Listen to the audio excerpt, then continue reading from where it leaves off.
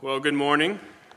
Happy Mother's Day to everyone, all the mothers and all the children that have mothers. Aren't we thankful? When they asked me to speak, I didn't realize it was Mother's Day. This was a month and a half ago, so don't judge me yet. They asked me to speak, and I said, sure. You know, I had a message that I had been studying that I had already kind of prepared and gone over. And about a week later, I was reminded, we'll call it through the Holy Spirit, I guess, that it was Mother's Day, and that I might want to rethink the message that I was preparing. And then I thought about it, and I thought, why in the world would I be asked to speak on Mother's Day? But I have the best mother. So if you have any questions, you can ask my brother, and he'll tell you the same thing. Our mom was the best. And we're going to look at a couple things in the Scripture today, and we're going to go over one of the lives of a mother that we all know, Mary, the mother of Jesus. But we are going to look at aspects that we can take away, because the goal of a mother is to train their children in the way they should go. And so we want to look at these godly mothers in the Scripture, and we think, what is it that they're living out that they had such godly children?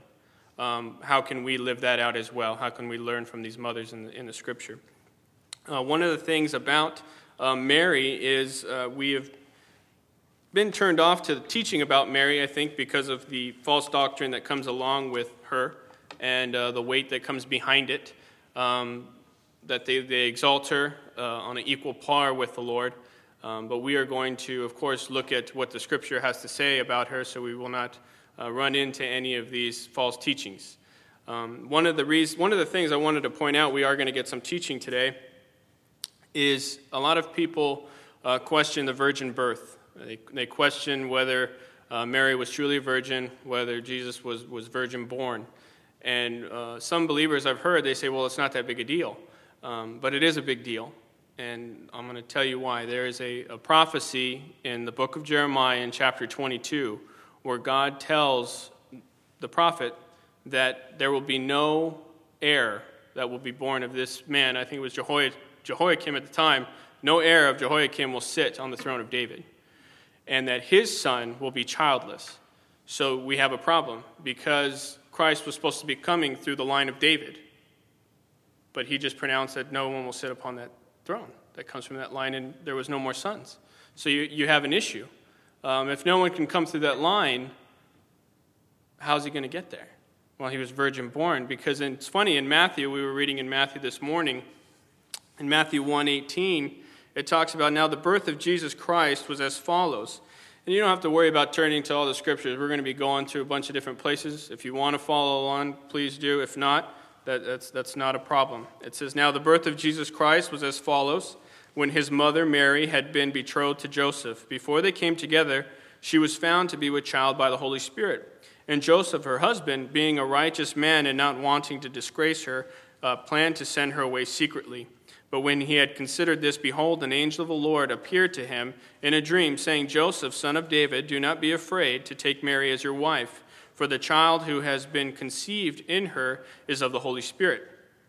She will bear a son, and you shall call his name Jesus, for he will save his people from their sins. Now all this took place to fulfill what the prophet spoke by the Lord.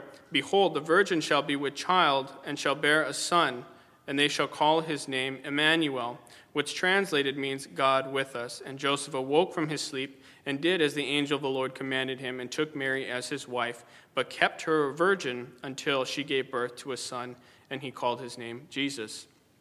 And so the scripture that's often given with the birth of the Lord to a virgin is this one that's found in Isaiah. But what we have that's interesting is that when Matthew is presenting Christ, he's presenting Christ as the coming king, the king that will come to reign in Israel from Jerusalem. And in order to reign as king, he would have to come from the kingly line through Solomon, and that's where Joseph falls in line. So that's where we have the genealogy where Joseph is in the line of Solomon. And in Luke chapter 1, it's different. In Luke chapter 1, it gives us the genealogy that through Nathan.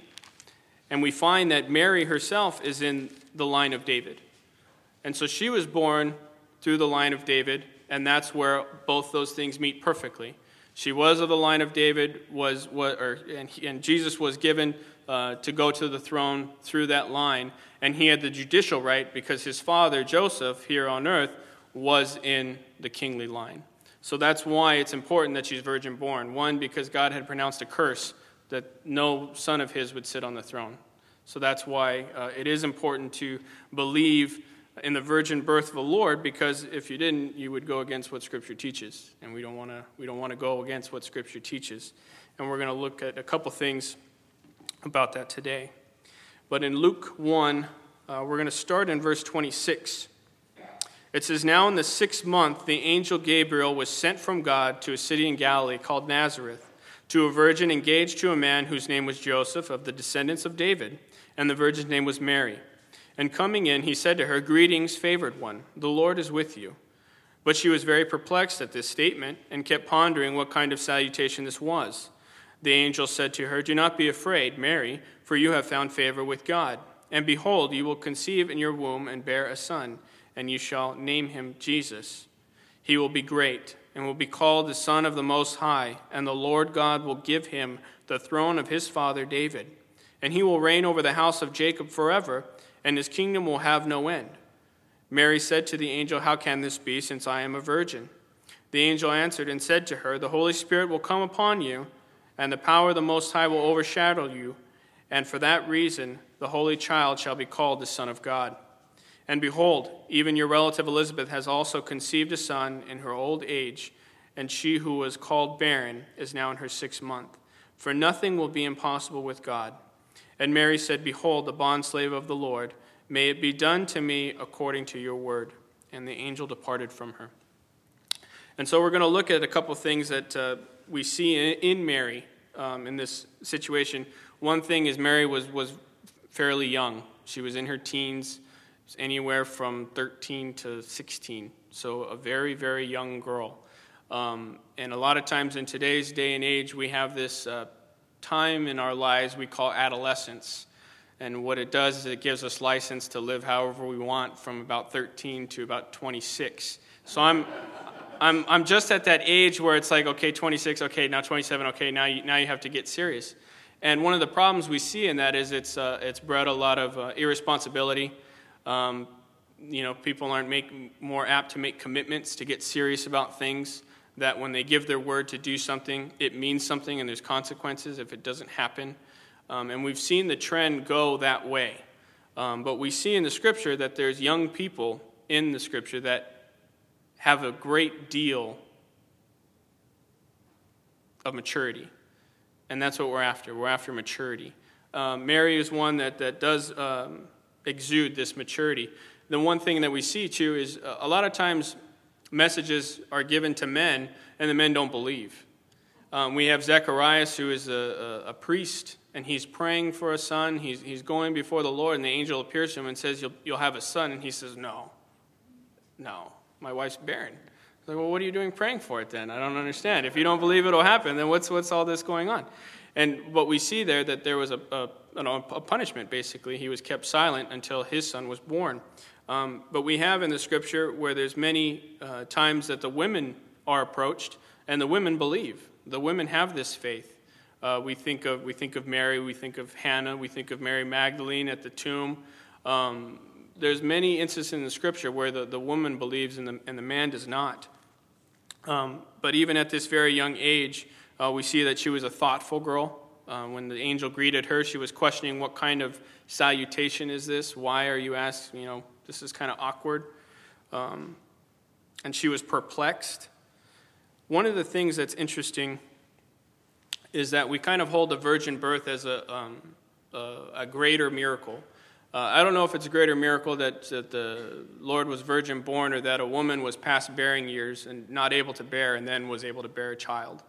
It just so happens that there are many mothers in Scripture that were past bearing years that weren't supposed to be able to bear children. We think of Sarah, we think of Rebecca, we think of Hannah, we think of Elizabeth here. There's many mothers mentioned throughout Scripture where they should have been past their bearing years, but because of their faith, they knew that if they prayed to the Lord and if they followed the Lord, There's a verse in the Psalms, and now I can't remember where it is, but there is a verse that says, "For those whose delight is in the Lord, God will give you the desires of your heart." And so we've seen that to be true, because these women found their delight in the Lord, and their desire was, I want a child, and they were blessed with a child. So they were women that took the Word of God seriously, and they were women that were looking for God to move. They weren't just looking at this life as, well, I just go and I do what I'm told, and I kind of just mingle my way through. No, they were looking for God to actually do something, for God to move. And I think that's a characteristic in women. Often they do something because they want something to happen. They make a statement because, hey, you need to do this now. And don't wait, but do it now. And so that's kind of the same attitude. They have this faith where they see something written and they say, I want to see it happen. And God rewards them for this attitude that they have. But the angel comes and gives Mary a prophecy and tells her that she's going to bear a son of the Holy Spirit, the Son of God. Tells Mary all these great things that are going to happen. And Mary is excited. She says, okay, let's do this. What isn't told is the amount of suffering that's going to take place at this point in time. She's not informed that with this there's going to be a great deal of sorrow, there's going to be a great deal of suffering. She's told the positive things that are going to take place. And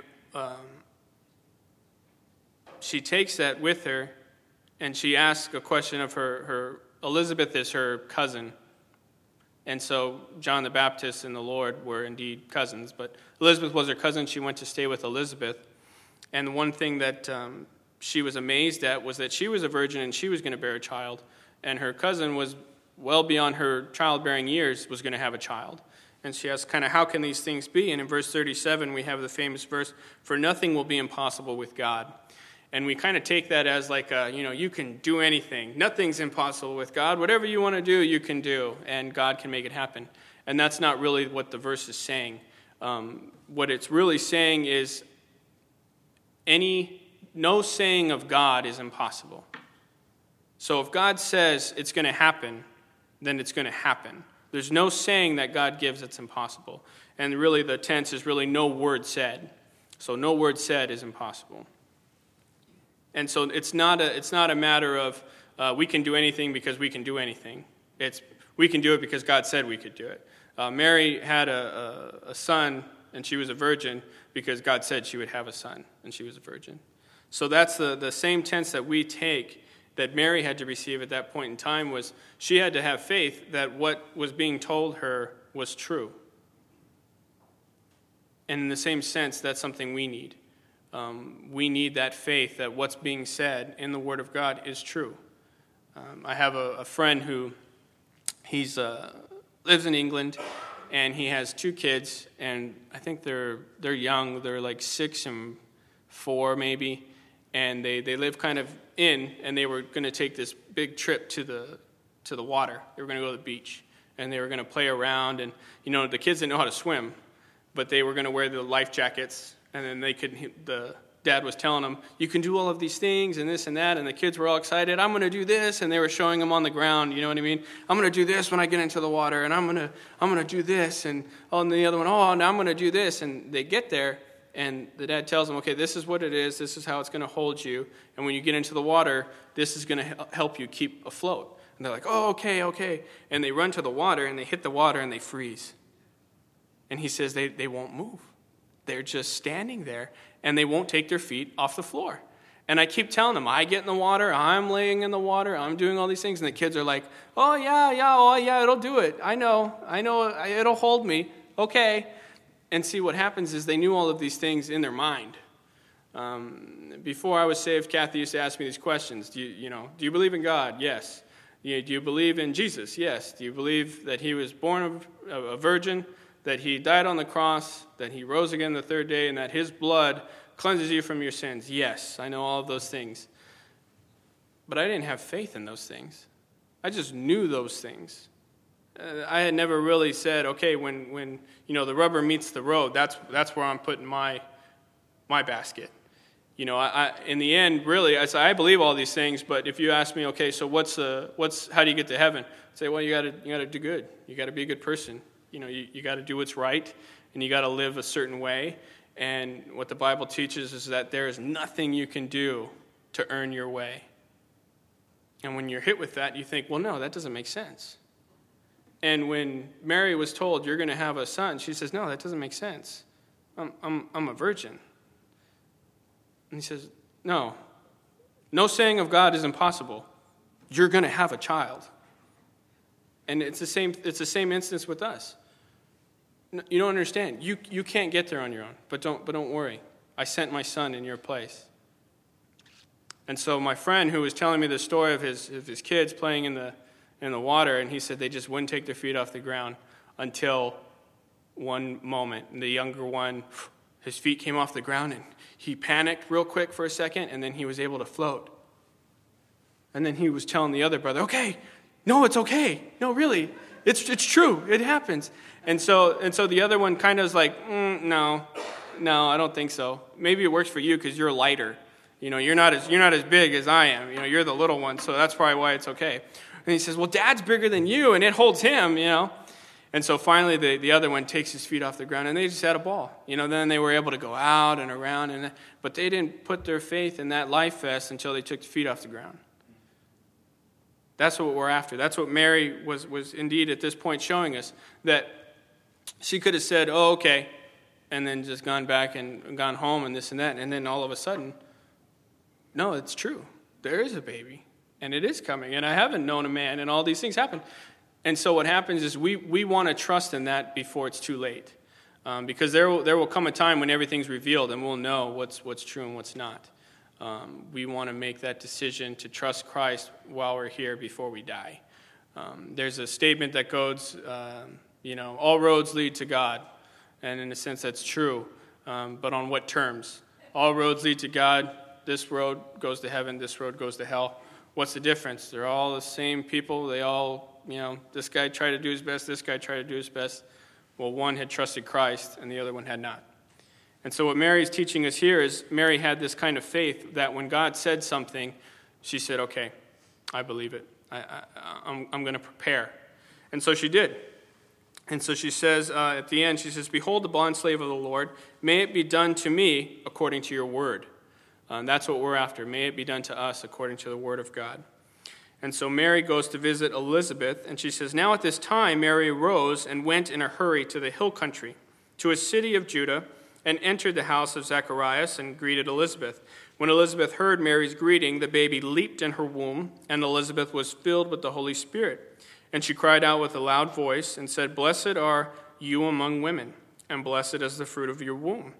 And how has it happened to me that the mother of my Lord would come to me? For behold, when the sound of your greeting reached my ears, the baby leaped in my womb for joy. And blessed is she who believed that there would be a fulfillment of what had been spoken to her by the Lord. And Mary said, my soul exalts the Lord, and my spirit has rejoiced in God, my Savior, for he has had regard for the humble state of his bondslave. For behold, from this time on all generations will count me blessed. For the Mighty One has done great things for me, and holy is his name. And his mercy is upon generation after generation toward those who fear him. He has done mighty deeds with his arm. He has scattered those who were proud in the thoughts of their heart. He has brought down rulers from their thrones and has exalted those who were humble. He has filled the hungry with good things and sent away the rich empty-handed. He has given help to Israel his servant in remembrance of his mercy, as he spoke to our fathers, to Abraham and his descendants forever. And Mary stayed with her about 3 months and then returned to her home. So we have this passage where really Mary is exalted for a couple of things. She's exalted for humility, and she's exalted for the fact that she considers herself a bondslave to the Lord. Her body is not her own. Her life is not her own.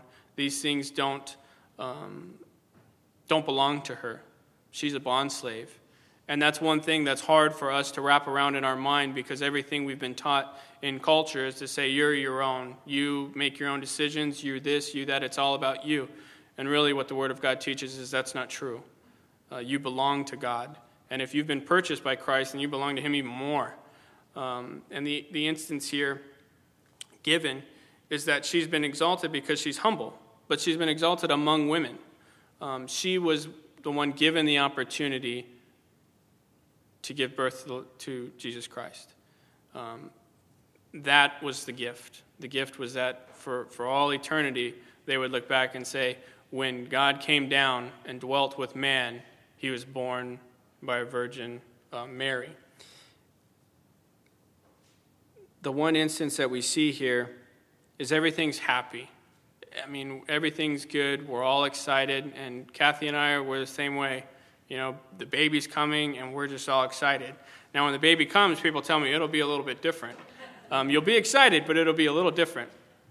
And I think that's the case here. You know, everything's just joyful. Everything is happy.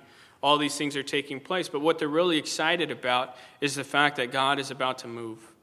God is about to come and dwell with his people, and Israel is going to be, in a sense, redeemed at this point in time. The Messiah is coming. That's really what they were excited about. Women, you know, have babies all the time, but this was a special baby. This was the Messiah. And so that's what thrills their heart. That's what thrills their soul. And we have this instance where Mary leaves and John the Baptist is born, and we have John the Baptist. But when Mary was come full term and the baby was coming due, they had gotten word that they had to go to Bethlehem. They lived in Nazareth, and they had to get to Bethlehem because there was a census taking place.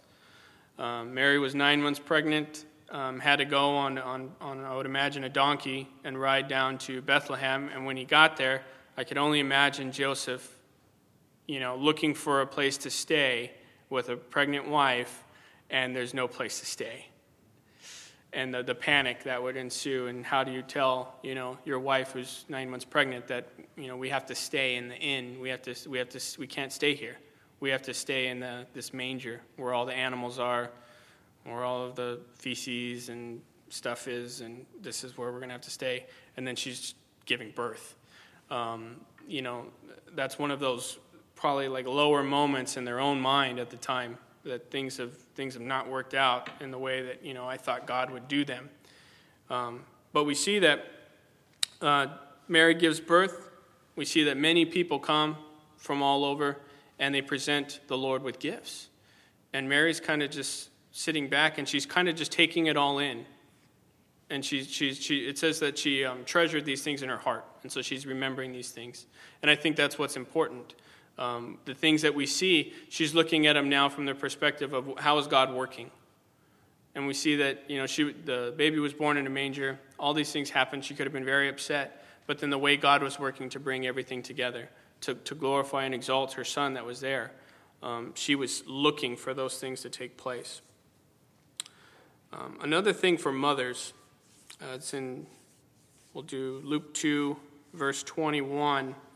It says, "And when 8 days had passed before his circumcision, his name was then called Jesus, the name given by the angel before he was conceived in the womb. And when the days of their purification according to the law of Moses were completed, they brought him up to Jerusalem to present him to the Lord. As it is written in the law of the Lord, every firstborn male that opens the womb shall be called holy to the Lord, and to offer a sacrifice according to what was said in the law of the Lord, a pair of turtle doves or 2 young pigeons. And there was a man in Jerusalem whose name was Simeon." And we'll stop there real quick. But the point I wanted to make is that, you know, we talk about the Lord as he fulfilled the law. He didn't break the law. Everything that was in the law, he fulfilled. And there's certain things that were in the law that your parents, in a sense, had to do for you.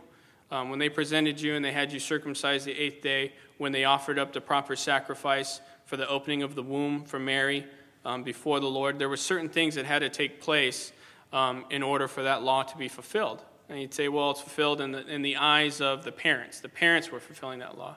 Yes, but it does have an effect on the son, because we see with Paul it's the same thing. He is, in a sense, takes glory that he was circumcised the 8th day. So what we take away from that is, as mothers, you're responsible for the bringing up of your son at that age when he can't do it himself or she can't do it himself.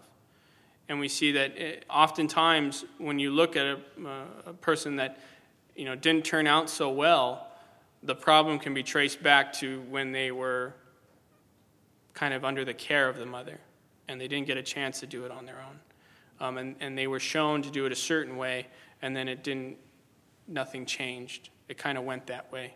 And so the amount of importance that's placed on mothers tenderly caring for their children to bring them up in a way that's proper, to bring them up in a way. So, the fact that we're all here this morning, there should be an encouragement to the mothers that, we were taught that the Lord was important, that God mattered, and that it mattered to live godly.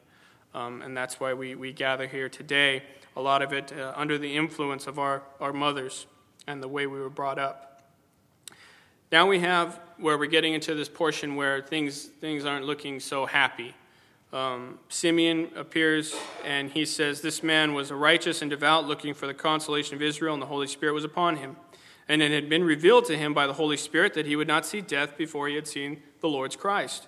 And he came in the Spirit into the temple, and when the parents brought in the child Jesus to carry out for him the custom of the law, he then took him into his arms and blessed God and said, 'Now, Lord, you are releasing your bondservant to depart in peace according to your word, for my eyes have seen your salvation, which you have prepared in the presence of all peoples, a light of revelation to the Gentiles, and the glory of your people Israel.' And his father and mother were amazed at the things which were being said about him. And Simeon blessed them and said to Mary his mother, 'Behold, this child is appointed for the fall and rise of many in Israel, and for a sign to be opposed. And a sword will pierce even your own soul, to the end that thoughts from many hearts may be revealed.'" This is the hard part about being a godly mother that wants their children to live godly. If that's truly the case, there is a chance that you will suffer great sorrow. You will suffer great sadness. What was told to Mary on the 8th day of the child being born was that there will be a sword that will pierce your soul, and it's going to be real hard. Mary's name actually means bitterness, means sorrow. We have the tree of Mara in the Old Testament, the tree of bitterness. Mary is a word that means bitterness. It means sorrow. These are things that kind of almost show forth her life. It was one of a great deal of sorrow and sadness, but we see that didn't deter her. And we see that the things that she said and committed to when she was young, when she was a young girl, when the Lord was on the cross, she committed to the Lord. And she considered herself a bondslave. And so whether in the good, happy moments that we have where everything is joyful and we praise God and we're singing songs together and everything's great, and then there's that point when we're all gathered around the hospital bed and, people are suffering and it's not easy, and you glorify God and you praise God. That's the difference. That's where that faith comes in. Do you really have that faith, or is this just this knowledge? Because we don't want to wait till we get to that point where we find out it was all just knowledge, and I really don't believe any of what's going on here. We see that didn't take place with Mary, that even though she was told these things, prophesied these things, that they were confident in what God would do. And what's interesting is we have, again, this is one of the only instances we have when the Lord was a child. He was about 12 years old. In verse 41, it says, "Now his parents went to Jerusalem every year at the feast of the Passover, and when he became 12, they went up there according to the custom of the feast. And as they were returning after spending the full number of days, the boy Jesus stayed behind in Jerusalem. But his parents were unaware of it, but supposed him to be in the caravan and went a day's journey, and they began looking for him among the relatives and acquaintances. When they did not find him, they returned to Jerusalem looking for him. Then after 3 days, they found him in the temple, sitting in the midst of the teachers, both listening to them and asking them questions. And all who heard him were amazed at his understanding and his answers. When they saw him, they were astonished. And his mother said to him, 'Son, why have you treated us this way? Behold, your father and I have been anxiously looking for you.' And he said to them, 'Why is it that you were looking for me? Did you not know that I had to be in my Father's house?' But they did not understand the statement which he had made to them. And he went down with them and came to Nazareth, and he continued in subjection to them. And his mother treasured all these things in her heart. And Jesus kept increasing in wisdom and stature and in favor with God and men."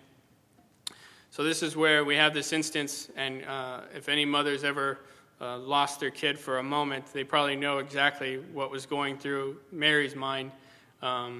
They travel a day, they're leaving Jerusalem, and a day later they realize Jesus isn't there.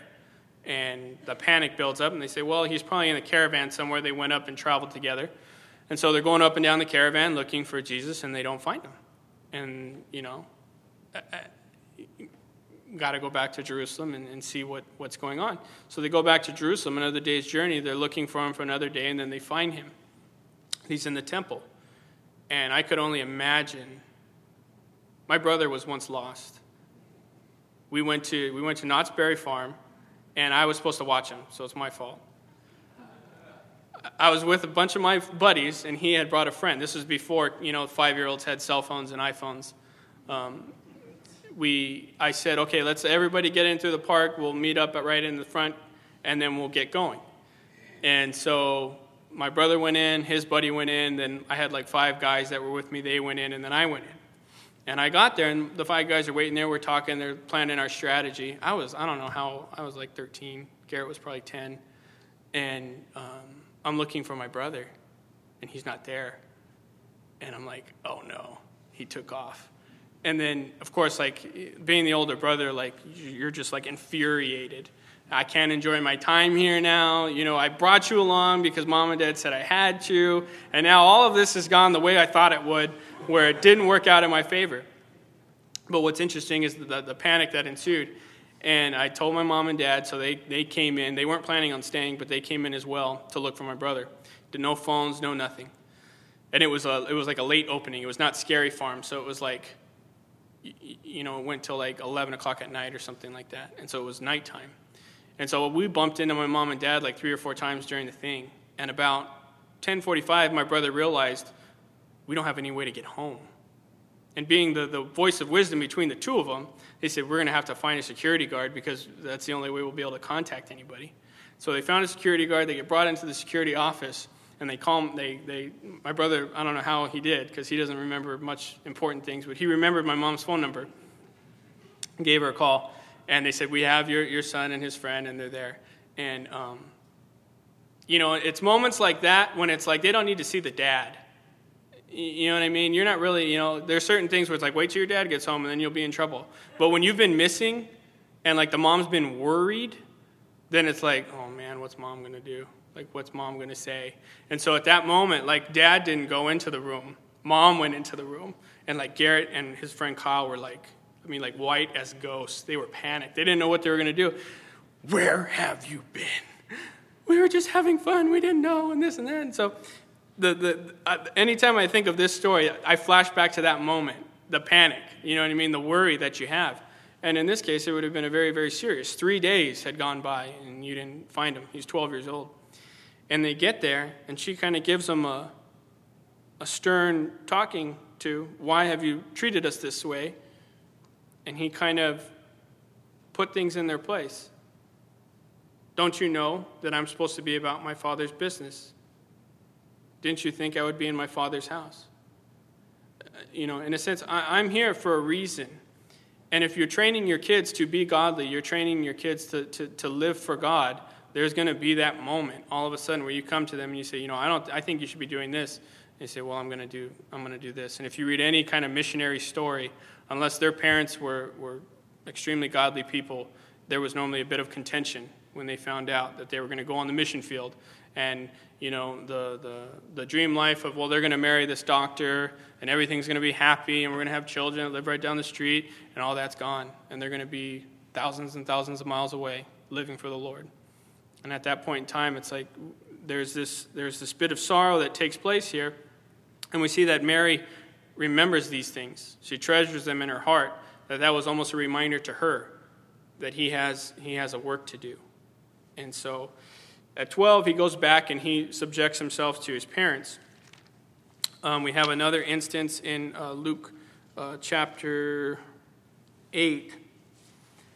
And it's another harsher instance. He's preaching before the people, and at this point in time, he has about 4 brothers. He has sisters, half-brothers, half-sisters. And, there's a false teaching that they teach that Mary was a perpetual virgin. That's not the case. She had many kids after that. Jesus had brothers that he would refer to. And at this point in time, the brothers didn't believe in him. They didn't believe that he was the Messiah. It says, and his mother and brothers came to him. This is in verse 19 of chapter 8. And they were unable to get to him because of the crowd. And it was reported to him, your mother and your brothers are standing outside wishing to see you. But he answered and said to them, my mother and my brothers are these who hear the word of God and do it. That would have been another piercing moment for the family.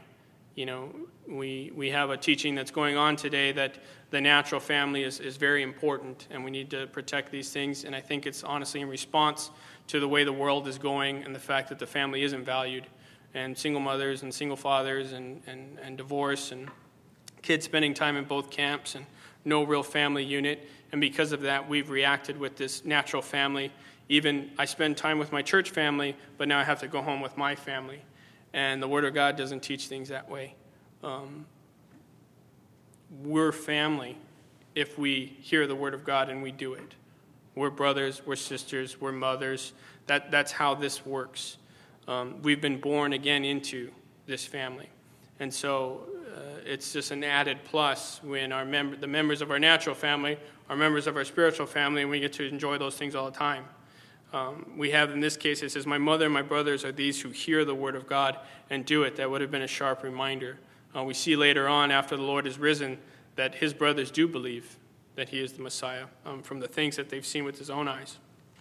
Real quick. After that, Mary really isn't mentioned too often. She's mentioned at the cross, she's mentioned at the tomb, and she's mentioned in Acts chapter 1 when they're praying for the Spirit to come. After that, we don't see any more of Mary.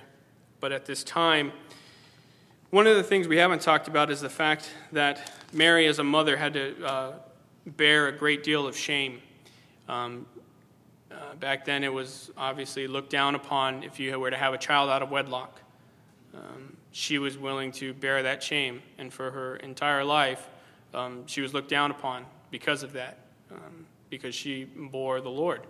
And she was willing to do that. And we see even Jesus had to face ridicule, that he was the son of fornication. And he too had to follow that his entire life. So not only did the mother have to bear it for herself, but then seeing it put on him, she had to bear it for him as well. So the amount of sorrow that mothers seem to have, the capability, the special gift from God to be able to withstand.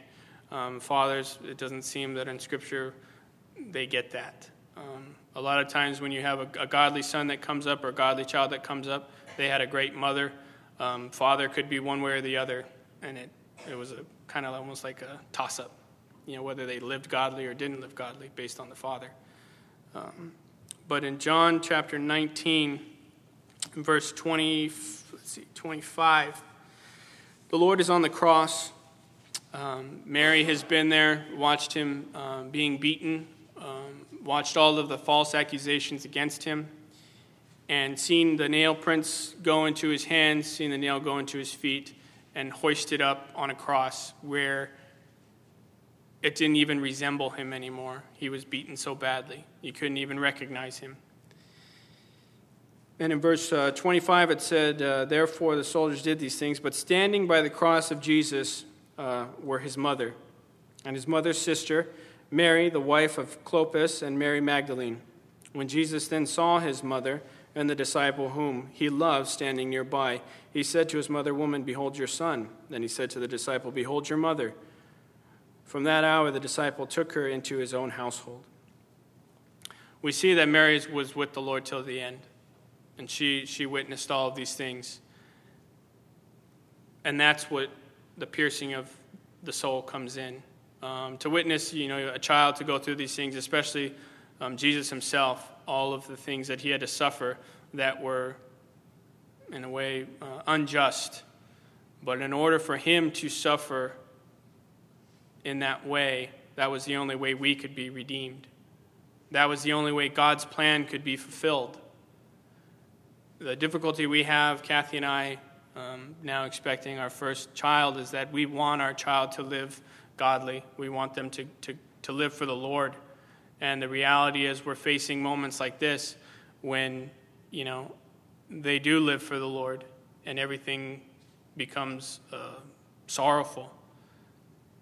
And to walk with the Lord at this point in time, that we can build this relationship with the Lord, that when that moment comes, we'll be prepared. So that's the difficulty here. We have Mary, who obviously lived this life, because when that moment came and everything looked terrible, she was there.